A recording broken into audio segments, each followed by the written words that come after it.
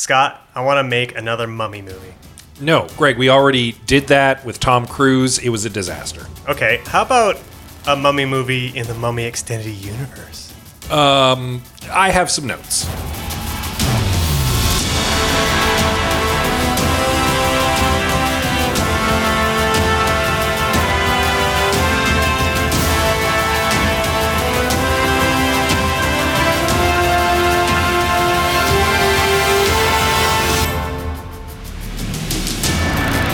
Welcome, everyone, to I Have Some Notes, the podcast where we take the prequels to sequels that are based on remakes and try to shake the continuity out into one coherent timeline of history and narrative.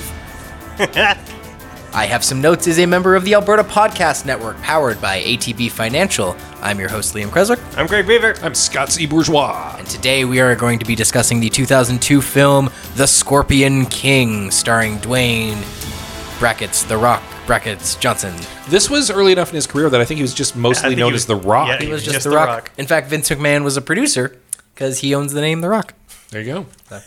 Does he really? Yep. So, I guess that makes sense. Whenever he started going by Dwayne Johnson is whenever Vince McMahon stopped having his grubby little hands in it. Yeah, So, okay. Rubbing his grubbies all over Dwayne Johnson. yeah. Yeah, this was Just let that one air out. just let that one linger.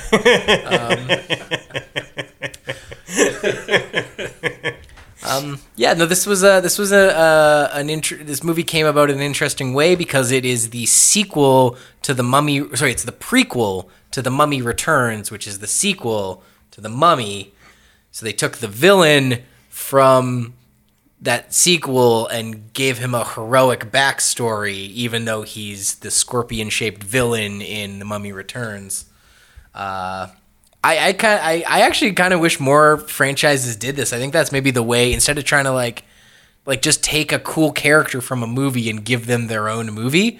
I do like that as a concept, and I think more franchises would find longevity if they, instead of trying to milk the same story over and over. Yeah, try to use the same characters over and over again. Yeah. Just take a good side character And let them run amok. Yeah. Although as a prequel sequel to The Mummy, I'm not sure that it does a good job of capturing the tone and magic of it. Oh, it has nothing Because to I feel like the Mummy is very supernatural, and this movie kind of not. It could be more supernatural. Absolutely. Though that said, as a sand and sandals and sword and sorcery movie, it's probably better than average. Yeah. Like, having seen a lot of swords and sandals in my days, they're usually kind of turds. Yeah. And this one's like, it's watchable. It's watchable. It's kind of fun in places. Probably better than average. Not great, Yeah. but for the genre, I would actually say probably noteworthy. I wasn't particularly offended by it. Yeah. Yeah, it was early on. I was like, "Wow, this is a textbook movie and like adventure movie." To the point where I'm like, I feel like you could teach basic adventure movie screenwriting by using this. You could teach people Dungeons and Dragons using that. Yeah. Like, that's how paint by numbers the plot is. Yeah, but also in a way, because that was my complaint when we did Green Lantern. Was I'm like, "Oh, this is boring. This is uninspired. This is the same movie we've seen 1,000 times." That was true of this one too, but they knew it and did it well. Like, they played a killer game of t-ball. You know what I mean? Like, they took no big bets, but they stayed in their lane and they did it right. I feel like this movie achieved everything it set out to do. It just didn't aspire to much. And I think that's actually a fair way to look at it. It's a very competently done, middle of the road movie. Yeah. All the elements are there, but they're not all there in the most exciting way possible. No, definitely not. And yeah, there's some technical issues that could also have been maybe shaken out. Oh, I'm surprised it's rated PG-13. I would have assumed PG. I also would have assumed PG. Yeah. I don't even think there's any There's no nudity. there's per se. like skin, Yeah. but nothing. There's skin in every movie. Yeah, but I wouldn't say that there's anything explicit. Yeah, Even the violence. I wonder if maybe the bathtub scene where the sorceress gets out and she's just hiding her bits with hair, like is that a maybe little just too risque? sexy for PG? It could be. Or maybe some of the violence. But there's even like a scene where Michael Clark Duncan goes to stab someone in a neck, and you see the blade go to the guy's neck, and then it shows him pushing down, and you're like, oh yeah, he stabbed the guy in the neck, but we didn't actually have to see it. Yeah, I don't think there's much, if any, blood in this. Or though I guess I mean it is PG-13, so it may be just rated that on the violence alone. Yeah. I mean, he does get a big arrow stuck in his back. On the other hand, American rating systems tend to be harder on sex Yeah. and nudity than violence, and I can't help but wonder if it was actually the bathtub scene maybe. that punched it into Yeah, PG-13. Could be. Yeah. Now that I think of it, I'm kind of less surprised that it's PG-13. Yeah. I think I'm pretty sure it's just the violence. But yeah, as I was watching, I'm like, oh wow, this is actually like pretty tame in terms of. But I don't know that it's any more violent than like an episode of Xena. Yeah, that's fair. Yeah.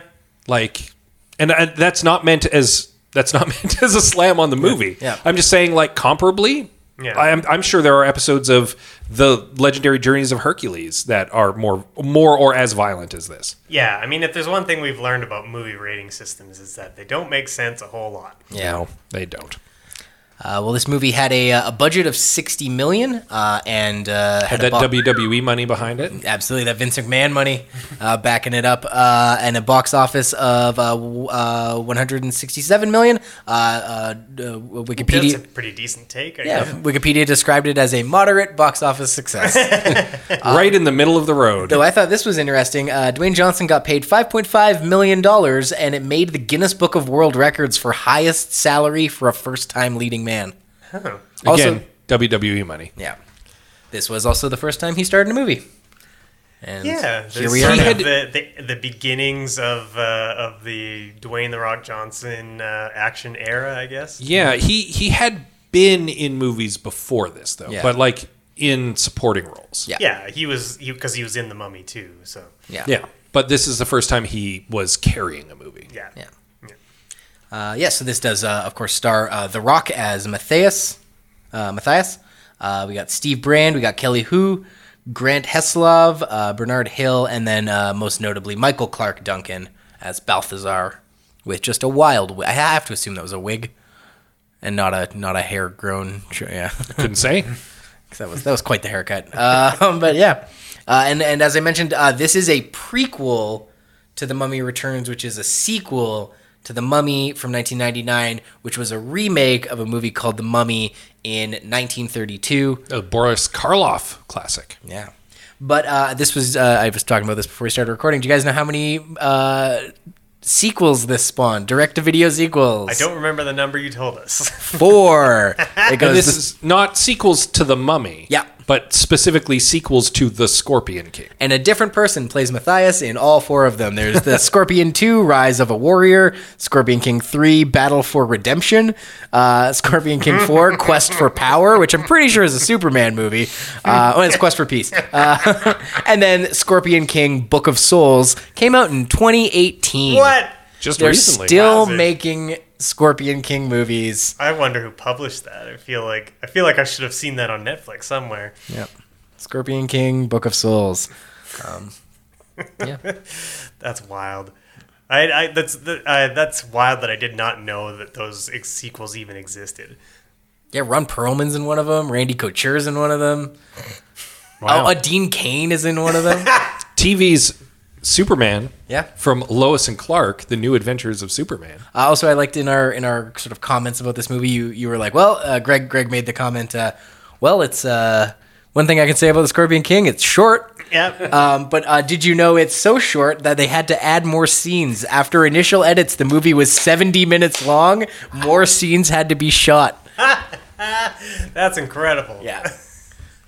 So they paint by numbered too good. Yeah. They were too efficient. Tight hour 10. I picture Fry in that episode of Futurama where he's written an episode of a TV show. And it's like, Fry, this was 3 pages. And he was like, yeah, but it took over an hour to write. I thought it would take over an hour to do.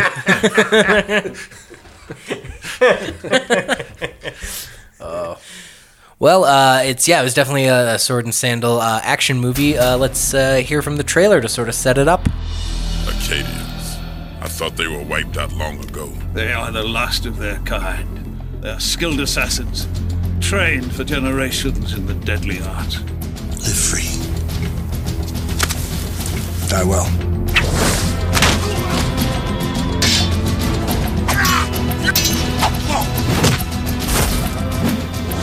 With his sorcerer at his side, no mortal can defeat Memnon. Pledge you our blood oath.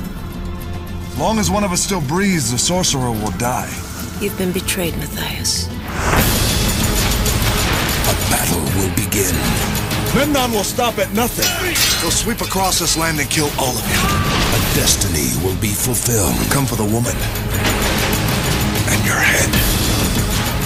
And a legend will be born. Take your best men. Track him down. Kill him. Universal Pictures presents The Rock as the Scorpion King. King Memnon reigns over ancient Gomorrah. With the aid of his powerful sorceress, the tyrannical king crushes any army who dares to oppose him. Desperate, the remaining nomadic tribes turn to jacked Acadian assassin Matthias the Rock Johnson. Matthias journeys to assassinate Memnon, but the king smells what the tribes are cooking. Memnon captures Matthias, murders his assassin brother, and leaves him for dead, buried up to his neck in sand. His rescue comes from an unlikely source we'll call, quote, comedic sidekick, unquote. Matthias regroups, heads back to Gomorrah for revenge, but this jabroni just can't get the job done. At least this time, he manages to kidnap Memnon's sorceress, and it turns out the sorceress isn't a big fan of tyrants either. With her help, they team up with the sidekick and what's left of the tribes to defeat Memnon. Wait, what does any of this have to do with scorpions? You know what? Just don't worry about it. I was kind of surprised, like, there's only one reference to the Scorpion King in the whole thing, is there not? Like, there's the one that I saw is when The Rock is going through the caves after the sandstorm. Yep. And you see his shadow in one of the caves above another dude as he's about to pounce on him to kill him, and he kind of looks scorpion-like in the shadow, and that was the only reference to that I ever saw. He's also poisoned with scorpion venom at some point, and the sorceress is like, "Oh, the scorpion's venom will always linger in your blood." Oh, right, okay, that's a pretty big miss on my part, I would say. Like, to be fair, it's one line of dialogue. Yeah, I know, but it is a fairly big plot point, I suppose. I mean, it gets like, well, is it though? Because he kind of like. She kind of heals him immediately. It doesn't really have too much of a consequence. Yeah, although it does serve to make the sorceress and the Rock more friendly. Like, yeah, I don't know. Maybe there's something there that could have blossomed into more scorpionness. I guess I want to say, not necessarily turning him into a giant scorpion man. That's obviously for later, but like. Something to tie him more in with that scorpion imagery, which for a guy who's known, even at the end of the movie, he gets called Scorpion King by Michael Clark Duncan. Yeah. And it's like, why? Yeah. Like, why what does he have anything to do with scorpions that you know about? I'll be honest, when he just, everyone starts bowing to him when he beats the bad guy, I'm like, how is he the king of anything anyway? Well, I mean, King Arthur was given a sword by a lady in a pond, and he became king. Yeah. So I guess it just works when you kill the king, you become the new king. Yeah, just... Look, Gomorran ways are Gomorran ways. Who are we to judge? It's nicer in Sodom anyway. Having not seen The Mummy Returns in quite some time, I don't remember the whole backstory about what happened to The Rock afterwards. I'm going to see if I can remember it off the top of my head. He leads this grand kingdom, and then at some point he goes to war with this other grand kingdom, and he makes a pact with devils, basically, to raise this undying army that sweeps across the land and defeats his opponents, but then he is betrayed and swept away with the dark power and is turned into this man-scorpion hybrid that is now the guardian of the underworld or some such. Yeah. I could be completely wrong. We are not going to double check. But wait, you, the listener, can. Is can it so fact check. even in the backstory, the reason that he's a scorpion is kind of random? Well, I mean, he was referred to as the Scorpion King prior. I assume that him being cursed to the form of giant scorpion man, a scorpion centaur, a centorpian, is due to the fact that he already had that kind of like scorpion imagery associated with him, right? The only thing I remember of The Mummy Returns is the very bad, like, because I remember being stoked that The Rock was in a movie, because this would have been like the one summer I liked wrestling, and like I can see the CGI shot so clearly in my mind of him as the centaur scorpion looking guy, and the CGI is not good. No, him looking sort of like this weird glossy mannequin that they've placed on top of a scorpion taking body. a big old swing at Brendan Fraser, and that's everything I remember about The Mummy Returns. Is just that one scene of him, probably from a trailer, but just like it's The Rock. He's CGI'd onto a scorpion and he's swinging a sword. There are video games from that year that look better than that CGI. Yeah. There is, there's, if you want to go check it out, there is a YouTube channel called The Corridor Crew who have, they are a set of effects artists who react to special effects, but they're also really good at breaking down why certain effect shots are so difficult and why doing humans specifically is so difficult, and they do react to the Mummy Returns. So check that out. What was that called again? The Corridor Crew. Cool.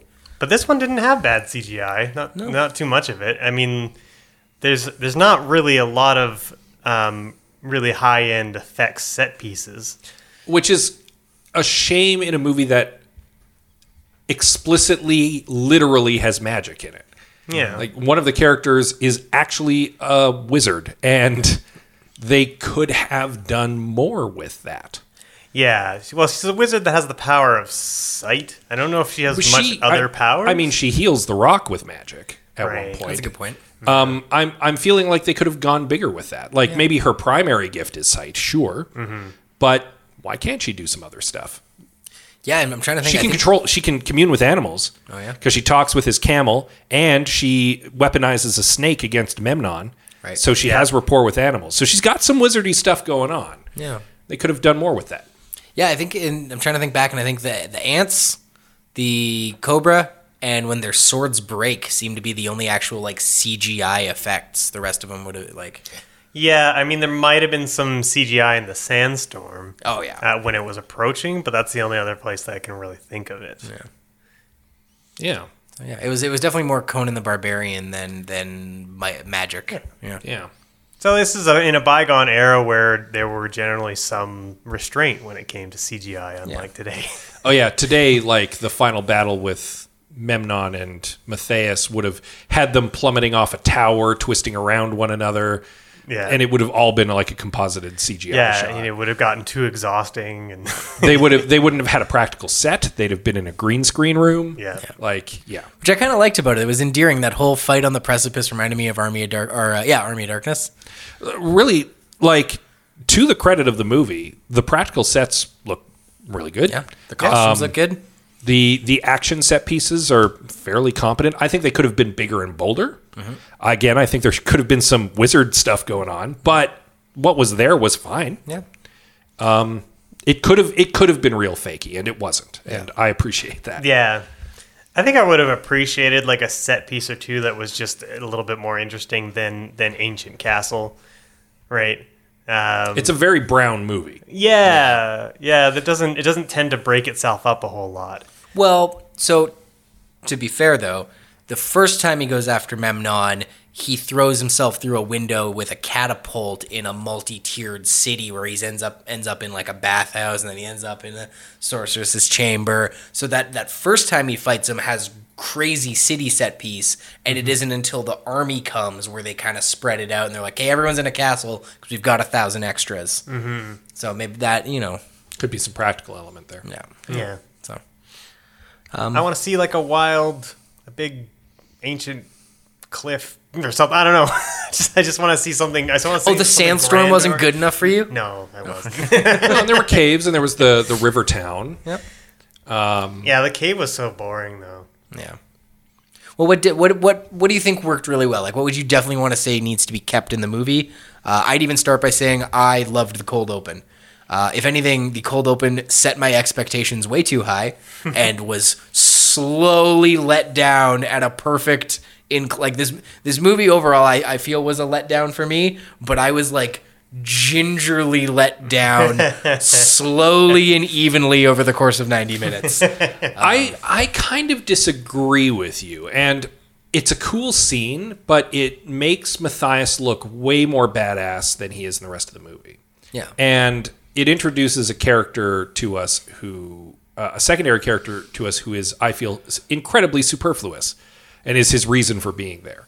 So, and those are my issues with that. It's a cool fight. It's a great fight. It's my favorite fight of the whole I movie. think me and my wife were laughing and howling when The Rock draws his bow back, fires at a dude, it hits him, and the force impact of the arrow carries him not only against the wall, but blows him through the wall.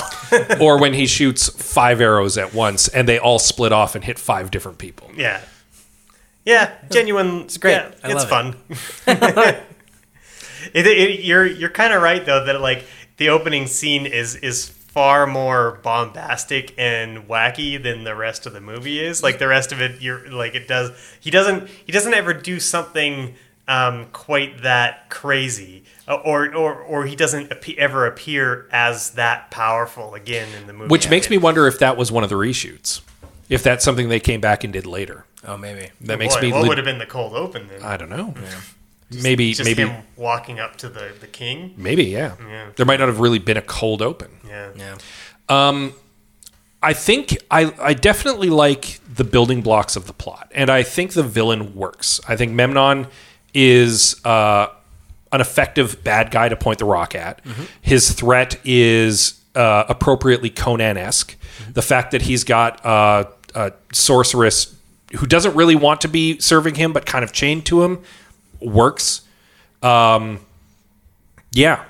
think those building blocks in particular are things that I would keep in whatever rewrite I was to do on this, because they're solid. They work. Yeah. Quick question. Do we ever, aside from the dream sequence where Memnon's attacking the what's left of the tribes, do we ever see Memnon's oppression in any big way? Not really. Yeah. There's something we could maybe add. Yeah.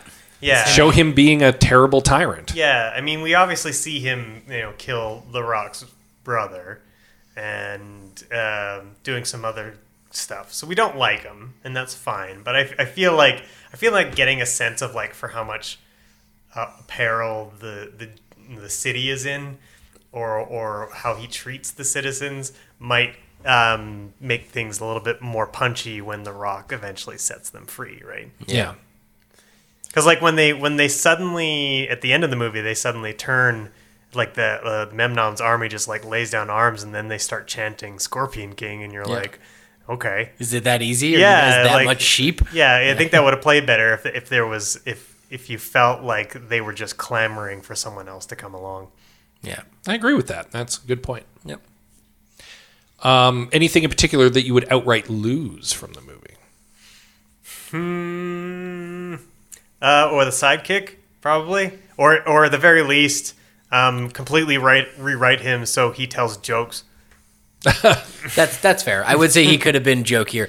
I almost found it endearing that they've got wacky not nebbish, but like funny, not physically imposing sidekick, sprightly child, sorceress lady, crazy old explosions guy. Like he's got every trope of the backup side character in a cart with him as he and the former rival, now friend. Yeah. Like he rolls into town with a cart full of cliches. He brought his adventuring party with him. Yeah, it was to the nines. And so I think in some way they kind of mirror Brendan Fraser's crowd in The Mummy too as well, right? Because of his son, his wife, and her brother. Yes, that's right. Yeah, the Nebbish. Yeah, that's right. The sidekick and I can't remember the character's name, but there's the guy who's the guardian, right? Yeah. Yeah. So he's their former foe. Yeah. So that's interesting. Yeah. I think for me, what kind of didn't work about this particular sidekick is that he saves the Rock from the fire ants when he's buried in his head in sand. Yeah. And then he just wants to go with the Rock for an adventure. Like, he literally says that, like, I want to go on your adventures, like, and share save your me. Spoils. I'll save you if you let me. Yeah, I don't know. It just doesn't feel like, because you don't really know the character, you don't have a sense of, like, are you doing this for greedy reasons? Like what is your motivation? I just felt like that just kind of fell flat. It kind of, and I think it hurt the character throughout the movie because I never really understood him. He also, like, I get that his character arc is meant to be, I'm going from selfish to selfless, because he's the one who sets the bomb at the end, right? Mm-hmm. And he's willing to make that sacrifice. But his skills never really come into play. And if you want to keep the character, I feel like there's a way to make, like, his escape in that scene where he's like, in 5 seconds, I'm going to be out of this pit when that guy's back is turned, and you're going to get eaten alive by ants. And then he does that. And The Rock is legitimately like, what just happened? And I think that miraculous escape should be like his shtick. Yeah. Like, he keeps getting The Rock out of these perilous situations because he's this insane escape artist. Right. And that's what's been keeping him alive all this time, is he knows when to cut and run. So in that sense, his arc in that case can be, the going's gotten tough. This is it. The chips are down, and instead of cutting or running, he sets the bomb still, right? Yeah. So you keep that character arc, but it plays into an interesting skill set where he's like, I can get out of any problem.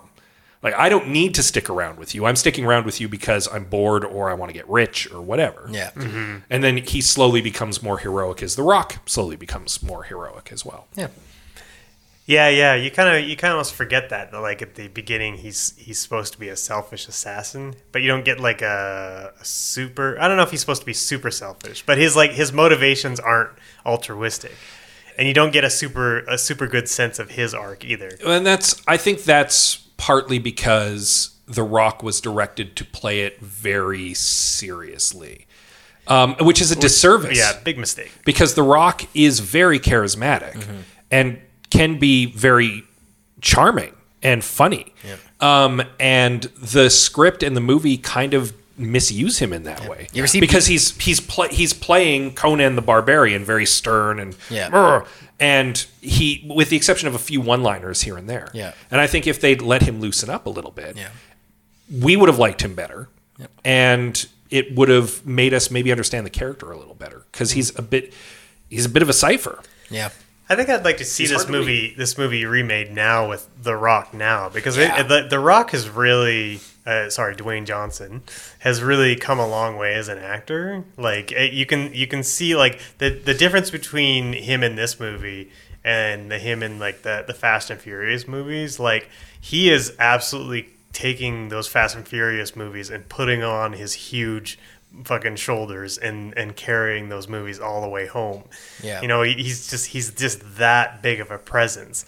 And he even makes lesser movies like San Andreas, for example, really tolerable just because he has that kind of gravitas. But in this movie, he doesn't quite have that. Now, some of that's the script, but some of it I also think is like he's still sort of like making his way as an actor. It was his first time as a leading man, so perhaps this did seem like, this is when they let a wrestler be in a movie, whereas now he's Dwayne Johnson, movie star in this particular movie. You know what I mean? You can almost sense like the confidence is not there. Yeah, and further to that point, I feel like the directors were leaning more on him being like a big muscly man, and less on him actually being a charming and charismatic actor, and because they didn't know they had that, and that's why they maybe fumbled him a little in this movie. Yeah, and in some ways you can probably understand why they fumbled it, but like, but yeah, he didn't get a chance to shine at all. So. But it also kind of comes through a bit. Like this movie, I think my favorite part of this still might be The Rock. Like he's just fun. I don't usually gush over action movie stars, but I'm like, I like The Rock in movies. Like I'm never disappointed to see Dwayne Johnson in a movie. Like he's fun. You ever see him in Be Cool? Yeah. Be Cool's so good when he's dancing in that little blue suit. Like, oh yeah. Yeah. Yes. There's some actors who just have that. Yeah. You know, and they just That it factor. Yeah, they just create a career out of just being like, you know, it's like Harrison Ford. Like Harrison Ford doesn't as an actor doesn't have like a ton of range. He kind of just like, if you want you need a Harrison Ford character, you cast Harrison Ford, right? Yeah. But he's just like, he's damn fun to watch in everything he's in. I also feel like I would have cut the actor who played the villain. He seemed more like a Bond. Like, he seemed like there's sort of the cliche of like white British guy as villain, and I'm like, you could have had any you could have just he seemed more like a Bond villain than an ancient Mesopotamian villain. You know what I mean? Not necessarily a problem with the character, more just with the actor choice. Yeah, and the haircut that went with it. You know? Actually, one thing that I will keep and that I will laud is this is a very diverse cast. Nita actually, while we were watching it, mentioned like there's quite a few white people for the Middle East in ancient times, and I was like, now in fairness to the movie though, the white people aren't everyone, and the cast is actually like quite diverse.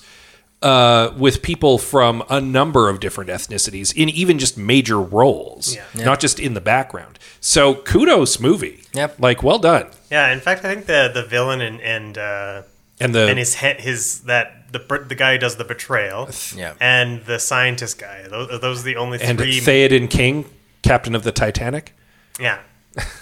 Yeah, so I think those are the only white characters who are major characters in the movie. And that's 3 of what is actually quite a cumbersome cast, actually. Yeah.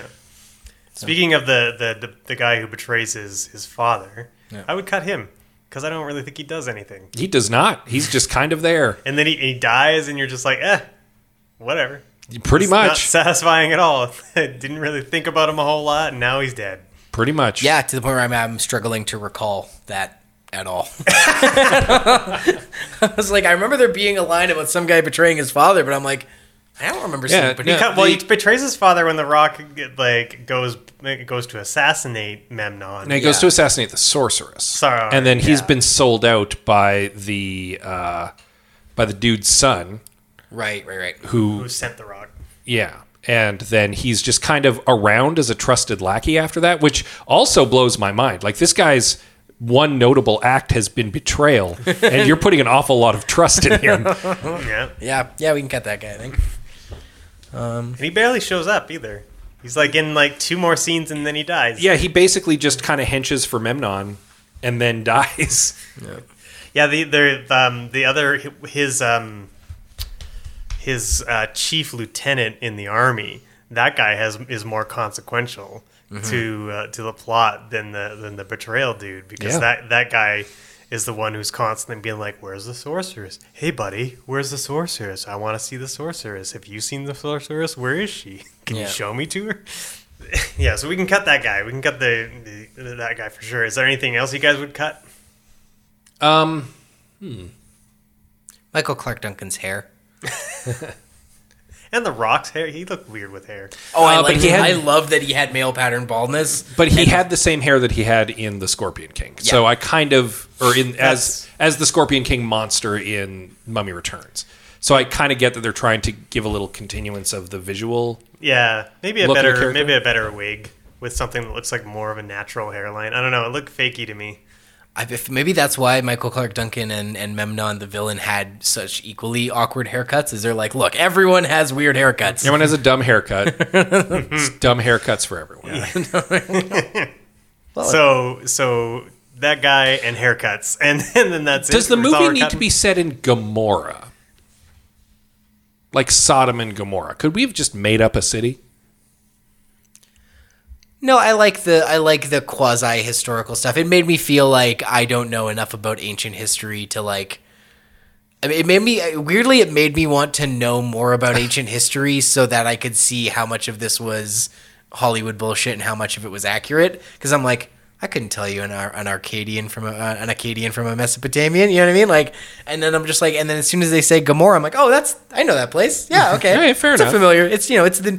They say Gomorrah's the 5th character, like like New York movies. That usually happens to me when I watch like a historical drama or something like that. Like when I watched Braveheart, I went and read. I once read the entire Wikipedia on William Wallace. Yeah.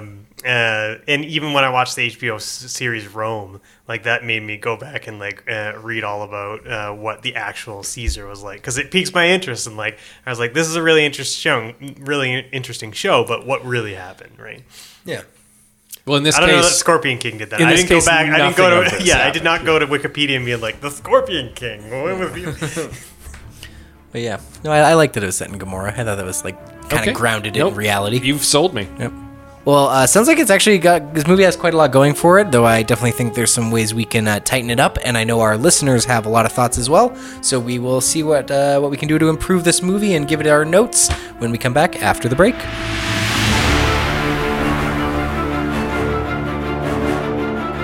This episode of I Have Some Notes is brought to you by TELUS World of Science Edmonton, home of the Canadian debut of Marvel Universe of Superheroes. The exhibition runs October 19th to February 17th. Here's exhibit curator Ben Saunders with more. What we have here is material from the comic book universe and from the cinematic and television universes, often framed and displayed in ways that offset the relationship between the different forms of media. We've really tried to do a deep dive into comic book history, the creation of the books, to pay tribute to the creators as well as the characters. And there really should be something here for every generation of fan, and hardcore fans will be, I think, staggered by what we've found. 2019 marks the 80th anniversary of Marvel. You can buy your tickets today at TELUS World of Science Edmonton.ca. That's TELUS World of Science Edmonton.ca.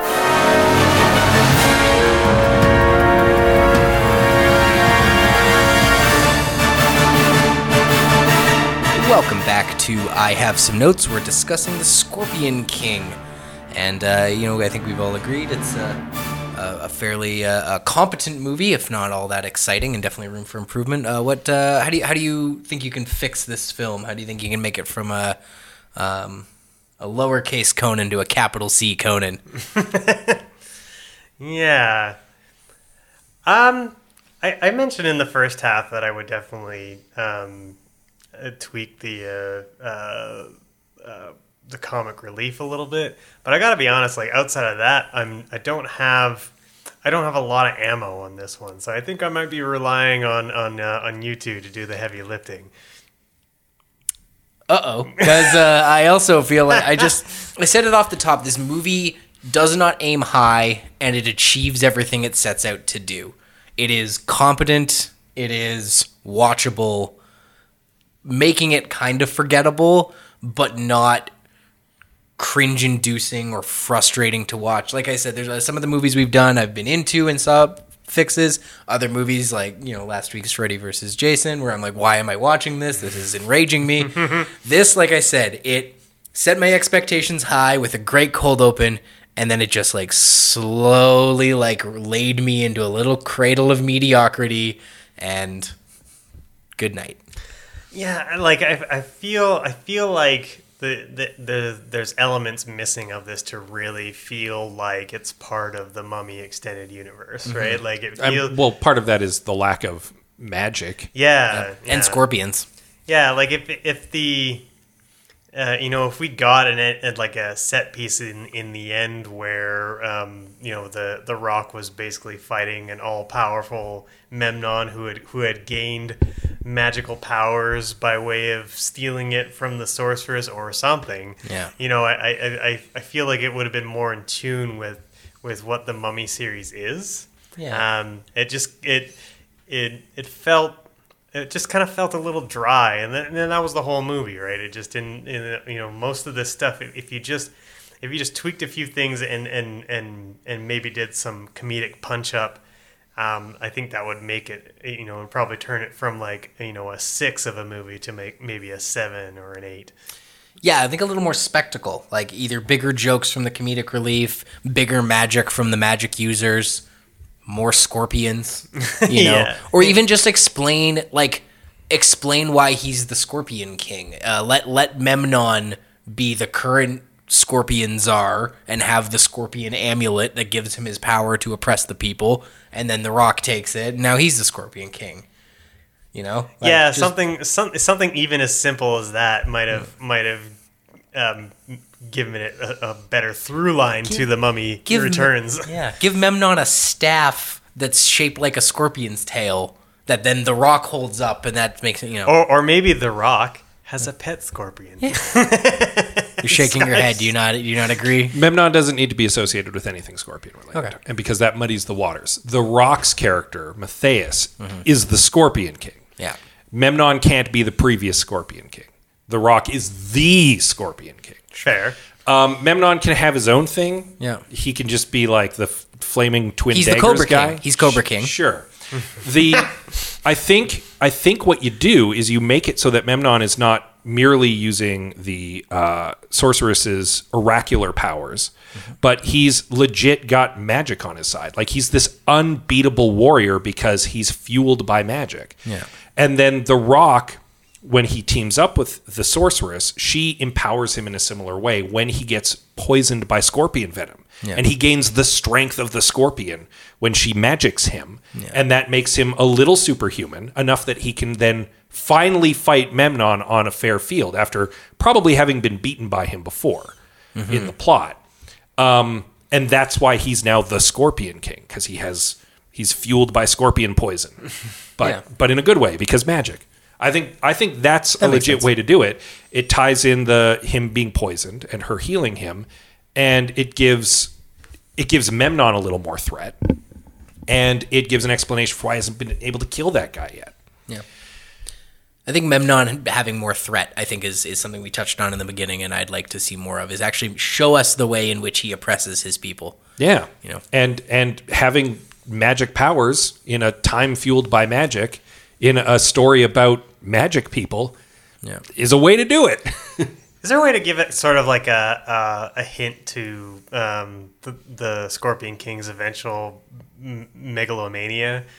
Like perhaps the powers he's imbued with by the sorceress is reticent to give them to him because there's like a tinge she of knows darkness? Yeah, she knows that eventually it will turn him into something else. Everyone who I've given my powers to have been corrupted by them. Not me, not this time, I promise. Ooh, that makes her character really interesting if she has these abilities to give people, but there's such a awful consequence. Well, and it could also be that because she has oracular powers, like she can see the future to an extent, like not an immutable future, and it can be misleading as it's shown in the movie, but she could legitimately be like, I'll give you these powers, and like, sure, honey, you're not going to be corrupted by them, sure, but also you're the better option than Memnon. Like, as bad as you might become, he is worse, and he needs to be taken out now. So, like, I don't know. There's that makes for an interesting conflict for her character. Yeah. Like, am I creating a worse monster? Yeah. And the tragedy is, of course, is that the audience knows that, that's exactly what she did. Yeah. You had mentioned cutting the bad henchman dude who killed his dad and betrayed The Rock. And I'm going to substitute a different character who betrays The Rock. His brother, who he saves in the cold open and then dies 2 scenes later because he was a useless, superfluous character. So why not make him important and have him betray The Rock? Because then it's way more personal, and you set up an interesting conflict for The Rock to have with his brother going into the third act, where his brother's the gatekeeper to Memnon. Yeah. Or just throw this out there, I was following along and went, Yeah, your face lit up. The brother betrays The Rock and then dies. The Rock doesn't know that he's been betrayed by his brother, so he goes on this, like, you killed my brother, revenge spree, only to be like, whoa, you're here because I killed that guy? That guy betrayed you. But now The Rock has come so far that he realizes it's not about revenge for his brother, it's about these people who have been oppressed. It's about revenge for the people of Gomorrah. Yeah, and continues his quest to slay. Yeah, that's an interesting twist on it. That can certainly be your end of second act letdown. Yeah. He finds out the truth about his brother or whatever. Yeah. That his brother betrayed him. But I do even like your idea of just making those two characters one character. Yeah, that makes the brother a little more important. It makes the betrayal a little more personal. That is a shattering second act revelation for The Rock to have to deal with. Yeah. I think it saves a superfluous character and gets rid of another superfluous character. Yeah. Yeah. So efficiencies. Yeah. I have another two characters that I think might be interesting to roll into one: the kid and the thief, or not the thief, or what the horse nebbish, yeah. Yeah, that's the horse thief and the street urchin. Yeah.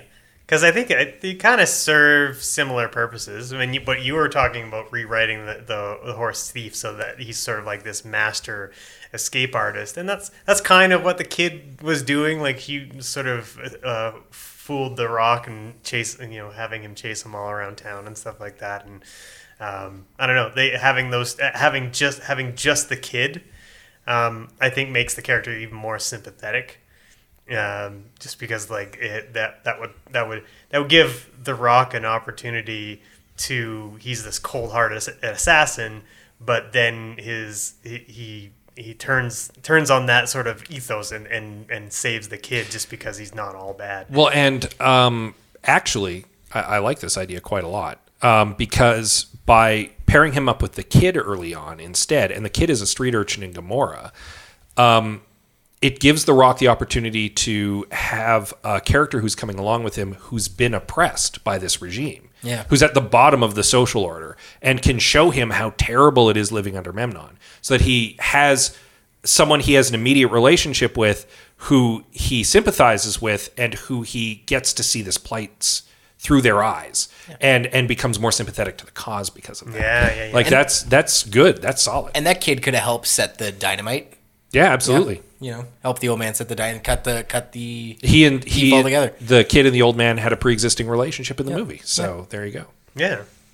Cool. Yeah. So between the sorceress being like, Memnon's an evil dude, and I'm basically his slave, and the kid who's like, Memnon's an evil dude, he's oppressed me and my family and my friends and my people. The Rock has two characters he's growing fond of, who are both like, this guy's evil, and he's like, I guess I should probably kill that guy. I like it. That's solid. That's much more solid motivation. The fixes are coming fast and furious now. Oh. There is a weird, I had a thought, I guess I just would have either cut this scene, changed it, but when the artificer guy and the comedic relief character are setting the dynamite, the comedic relief character bumps his head on something and falls over, and then the scene cuts back to the Rock swashbuckling, and I'm like, oh, did this guy bumping his head set back? Because he's like, because he was like, hurry, and he's like, I'm hurrying, whack. And then I'm like, oh, that's going to cause a setback to their dynamite plan. It does not. It was just a bump on the head. It was a joke. Yeah, and but it played like a meaningful plot point, and I was like, taking it back. Well, yeah, because there's a moment in the third act where everything looks like it's going wrong all at once. Like, suddenly there's a reversal of fortune for all of the subplots going on. Like, suddenly the dynamite plot gets found out and there's soldiers there, and then Michael Clark Duncan is cornered in a hallway with soldiers, and Memnon's guy has just shot the Rock with an arrow, and Memnon's gonna win now, and like the Lady Amazons have an army bearing down on them, and it's like, oh, that's really ham-fisted movie. Yeah. Like, everything's gone wrong all at once. Hooray. But then it all goes right, yeah. And then it immediately all goes right, yeah. Because the Rock kills one guy and everything goes right. I thought that the moment where Michael Clark Duncan was cornered, that's the point at which he sort of breaks through the wall, correct? Yeah, with like 12 guys on him. Yeah. And I thought it would have been a lot more fun if it was the Rock cornered by a whole bunch of guards, and Memnon laughing that you're surrounded by my guards and fire, you're done, this is over, and then you hear like the breaking of the wall, and then just like massive Michael Clark Duncan just breaks through the wall and starts smashing all the guys around him.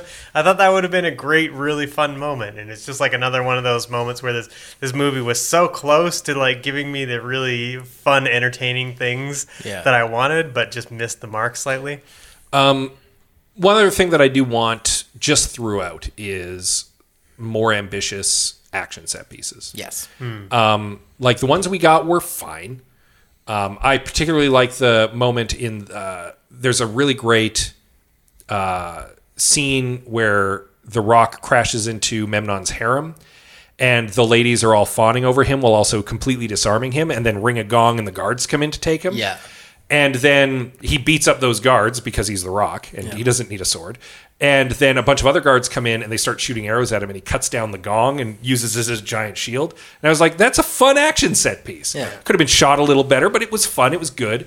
I want more cool stuff like that. Yeah, or like More I keep catapults. gushing over the cold open with the like the chandelier and the table flip, and I'm like, oh man, is this movie just like?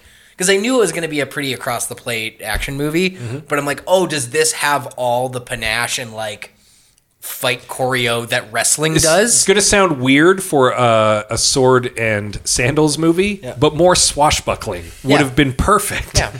And like more, but yeah, those more kind of gamey, like you're standing under the glass and it's the guy, you missed. Did I? Kathunk. Like, that first scene had so much of it, and that kind of wrestling vibe where they're like using the space. That's kind of what the Mummy series has in spades. The Mummy is very swashbuckly, I would argue, actually. And I kind of wish there had been a little bit more of that here. Again, the action scenes we got were fine. Could have been better. Add in a little magic as well, and saying. They're serviceable action films. They are serviceable action scenes, but not memorable ones. Yeah, I would say, except for that harem scene. I very distinctly remember that. Yeah, indeed. So yeah, it sounds like we just want to see more magic, more action, and more. Show me the magic. Slightly more efficient use of characters. Yeah. I think we punched up the movie pretty good. Yeah. It was already fine. We just tightened it up. We just tightened up the screws. Absolutely. Yeah. But let's find out what our listeners have to say. You can get in on the note having. If you want to follow us on Twitter, Facebook, and Instagram, we will let you know what movie is coming up, and you can get your notes read on the show just like these people have. Andrew Craig commented, it both wanted and didn't want to be a new Conan, therefore it ended up being muddled. The writing should have aimed higher. That's sort of what I was saying. It really it achieved everything it set out to do. It just didn't set out to do much. The writing should have aimed higher and been more epic in scope. Given that it's from the Mummy universe, the supernatural component should have been amped up. In fact, I think it would have been cool to have a Harryhausen-esque adventure flick. In fact, I want to see that now. Well, I mean, the remake of Wrath of the Titans, arguably. But no, Andrew's kind of right. Really, like it's and this is all stuff that we more or less landed on ourselves. Is it wanted to be a Conan movie, but it didn't quite do enough Conaning. Yeah. Cinematological says, turn it off and watch Chuck Russell's. I almost said Kurt Russell. Turn it off and watch Chuck Russell's masterpiece, The Blob. Add more blob. Have The Rock say less words and wear less clothes. Just say no to the early 2000s CG. Actually, we kind of agreed there's not much CG in this movie. Yeah. So. I think some people might be thinking immediately of the Mummy Returns when they think of this. Yeah. Obviously, also Cinematological recently watched The Blob. I would definitely agree that The Rock should wear less clothes, but I would vehemently disagree that he needs to say less words. Yeah. If anything, he should be even more fun words to say. Agreed. Yeah. Though I did the scene where they chop off his shirt, like he's wearing a vest, and then someone slices off just the leather to expose his bronzed, oily chest, and I'm like, yeah, that was a little on the nose. I'm like, yeah, he's got pecs. We all like pecs, but literally undressing him. Nathan Martin says, it's only an hour and a half, but there are points in this film where it feels like it's going to be going on too long.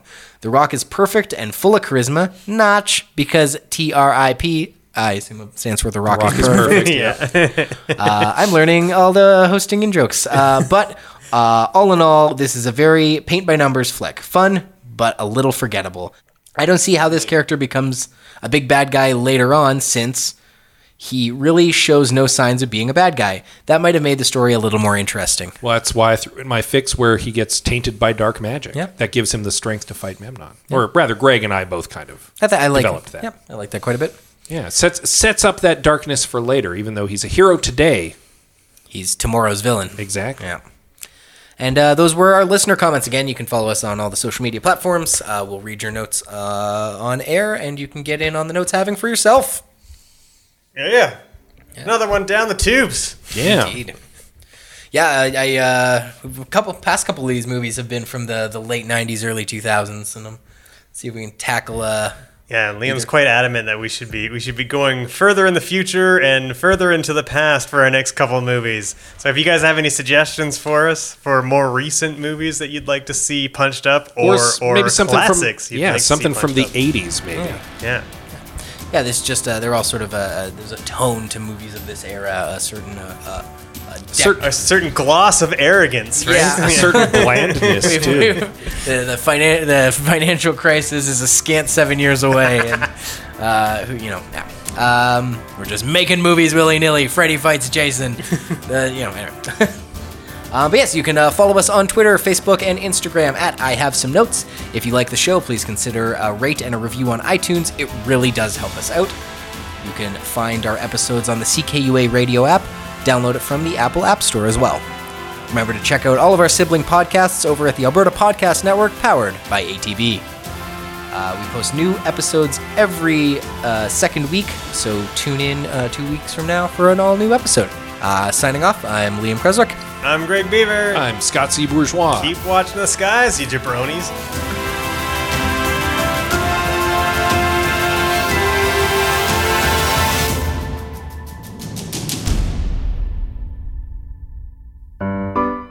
You know, I love books, and I would like to join a book club, but it seems like such a big commitment. Why's that? Reading a whole book in a month, that takes a lot of time. Well, what if it was only one chapter, say, a week? Organizing to meet up with people is a lot of work.